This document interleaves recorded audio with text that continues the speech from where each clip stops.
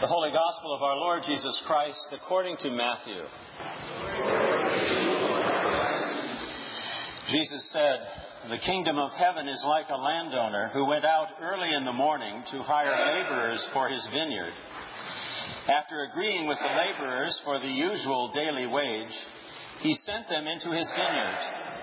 When he went out about 9 o'clock, he saw others standing idle in the marketplace, and he said to them, 'You also go into the vineyard, and I will pay you whatever is right.' So they went. When he went out about noon, and about 3 o'clock, he did the same. And about 5 o'clock he went out and found others standing around, and he said to them, 'Why are you standing here idle all day?' They said to him, 'Because no one has hired us.' He said to them, 'You also go into the vineyard.' When evening came, the owner of the vineyard said to his manager, 'Call the laborers and give them their pay, beginning with the last and then going to the first.' When those hired about 5 o'clock came, each of them received the usual daily wage. Now when the first came, they thought they would receive more, but each of them also received the usual daily wage. And when they received it, they grumbled against the landowner, saying, 'These last worked only 1 hour, and you have made them equal to us, who have borne the burden of the day and the scorching heat.' But he replied to one of them, 'Friend, I am doing you no wrong. Do you not agree with me for the usual daily wage? Take what belongs to you and go. I choose to give to this last the same as I give to you. Am I not allowed to do what I choose with what belongs to me? Or are you envious because I am generous?' So the last will be first, and the first will be last." The Gospel of the Lord. Praise to you, Lord Christ.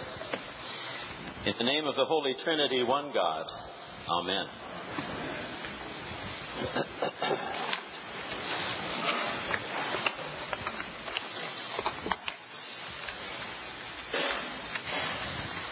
Well, this has been quite a week. I'm sure that many of us would rather not go through a week just like this. Galveston and parts of the Gulf Coast were devastated as a result of Hurricane Ike.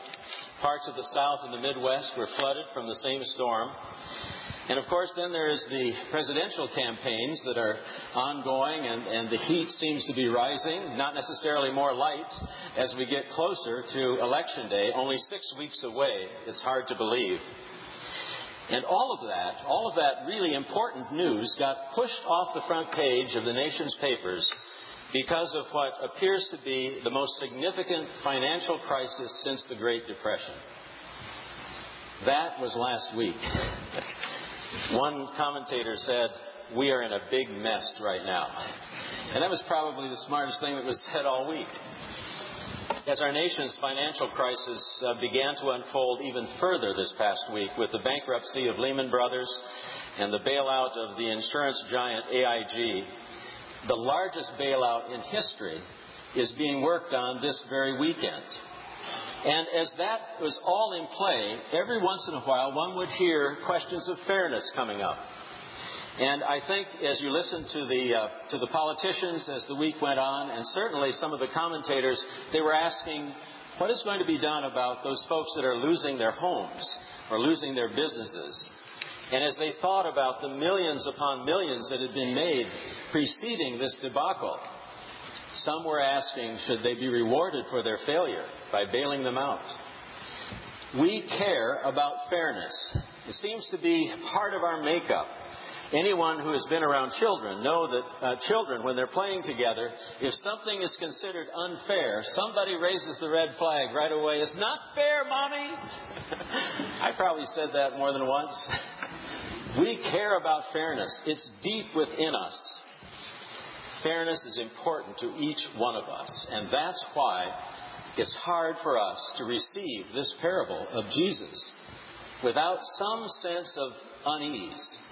We like it, but we really don't like it. That wonderful Episcopal preacher, Barbara Brown Taylor, in a sermon on that text, says that it's a lot like taking cod liver oil.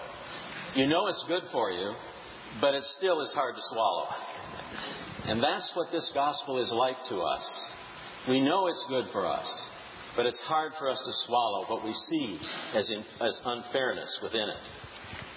Jesus tells this very interesting story about a man who owns a vineyard. And if any of you have lived in parts of the country where there are a lot of migrant workers or where there are immigrant workers, as we did in California, I remember a particular corner where they would always gather in the morning. And people who were looking for day laborers would come by and they would hire them. And eventually most of the people seemed to find a job, or else they just wandered off. Apparently it was something like that Jesus was talking about, or perhaps a place in the marketplace where laborers would gather, hoping to be hired for the day. So the landowner goes in and early in the morning gets laborers for the vineyard, and then he goes back again at 9, and goes back again at noon and at 3 o'clock, and finally back again at 5 in the afternoon, with only 1 hour left. And the arrangement that he apparently makes with all of them is that he will give them a fair wage. And I think with the first ones it actually says a day's wage. Now, one could rationalize some of this by thinking that perhaps what he was giving them was enough for them to live on. So it may not have been a lot of money at all. But then, of course, it comes time to settle up at the end of the day. And he starts with the ones who were hired last. Now, this also brings back to mind childhood memories. I know that all of you have experienced, if your last name begins with a letter of the alphabet that comes early in the alphabet, you usually get to go first. Every once in a while, there's a teacher who decides we're going to start with the end of the alphabet. That just doesn't feel right to those of us who come early. I think that was the problem that those who had been hired first had with what the landowner was doing.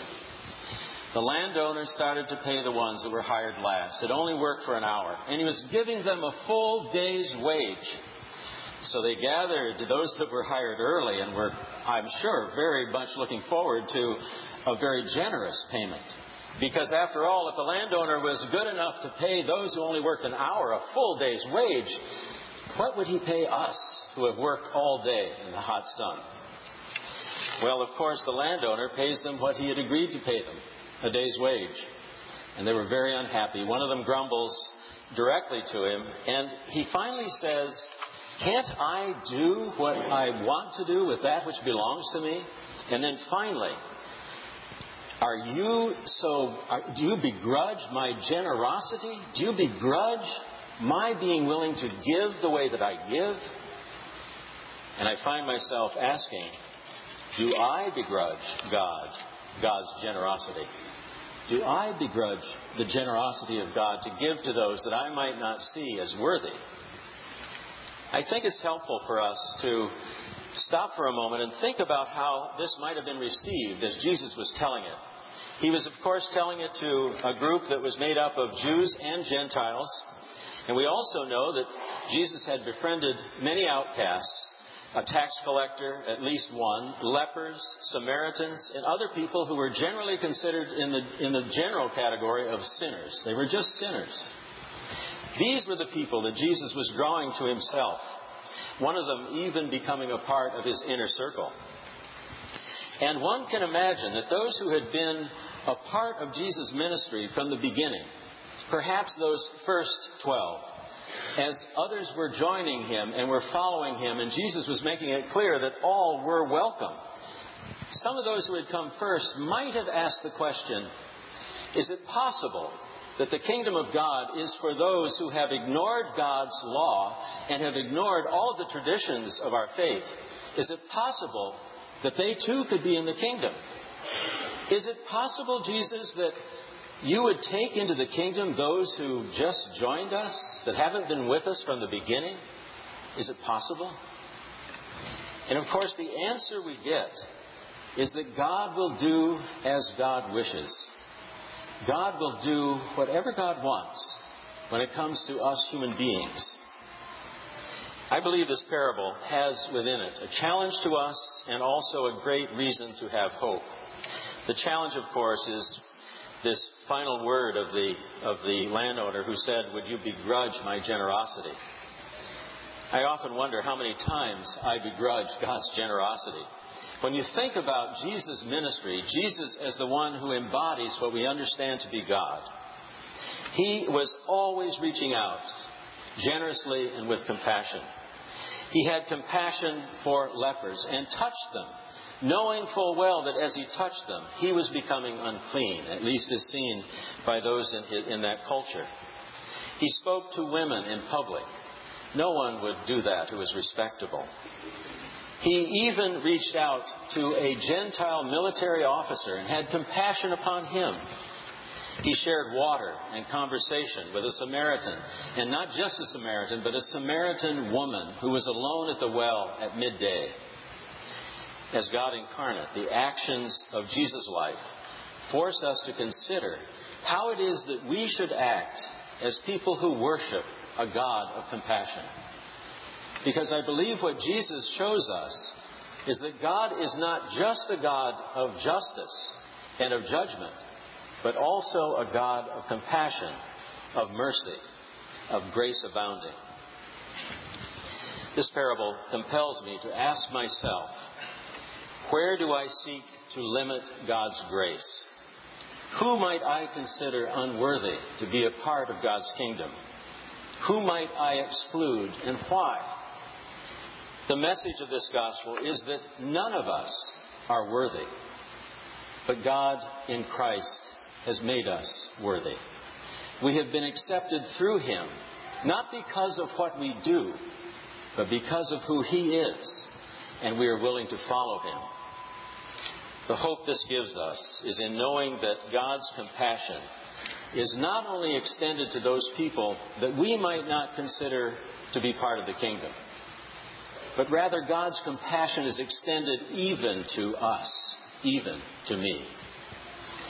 No matter how much we think we have missed the mark, how badly we feel we may have sinned, how badly we feel about what we have done or left undone, God says to us that we are His, and God's mercy covers us. And for that, we give God thanks. Amen.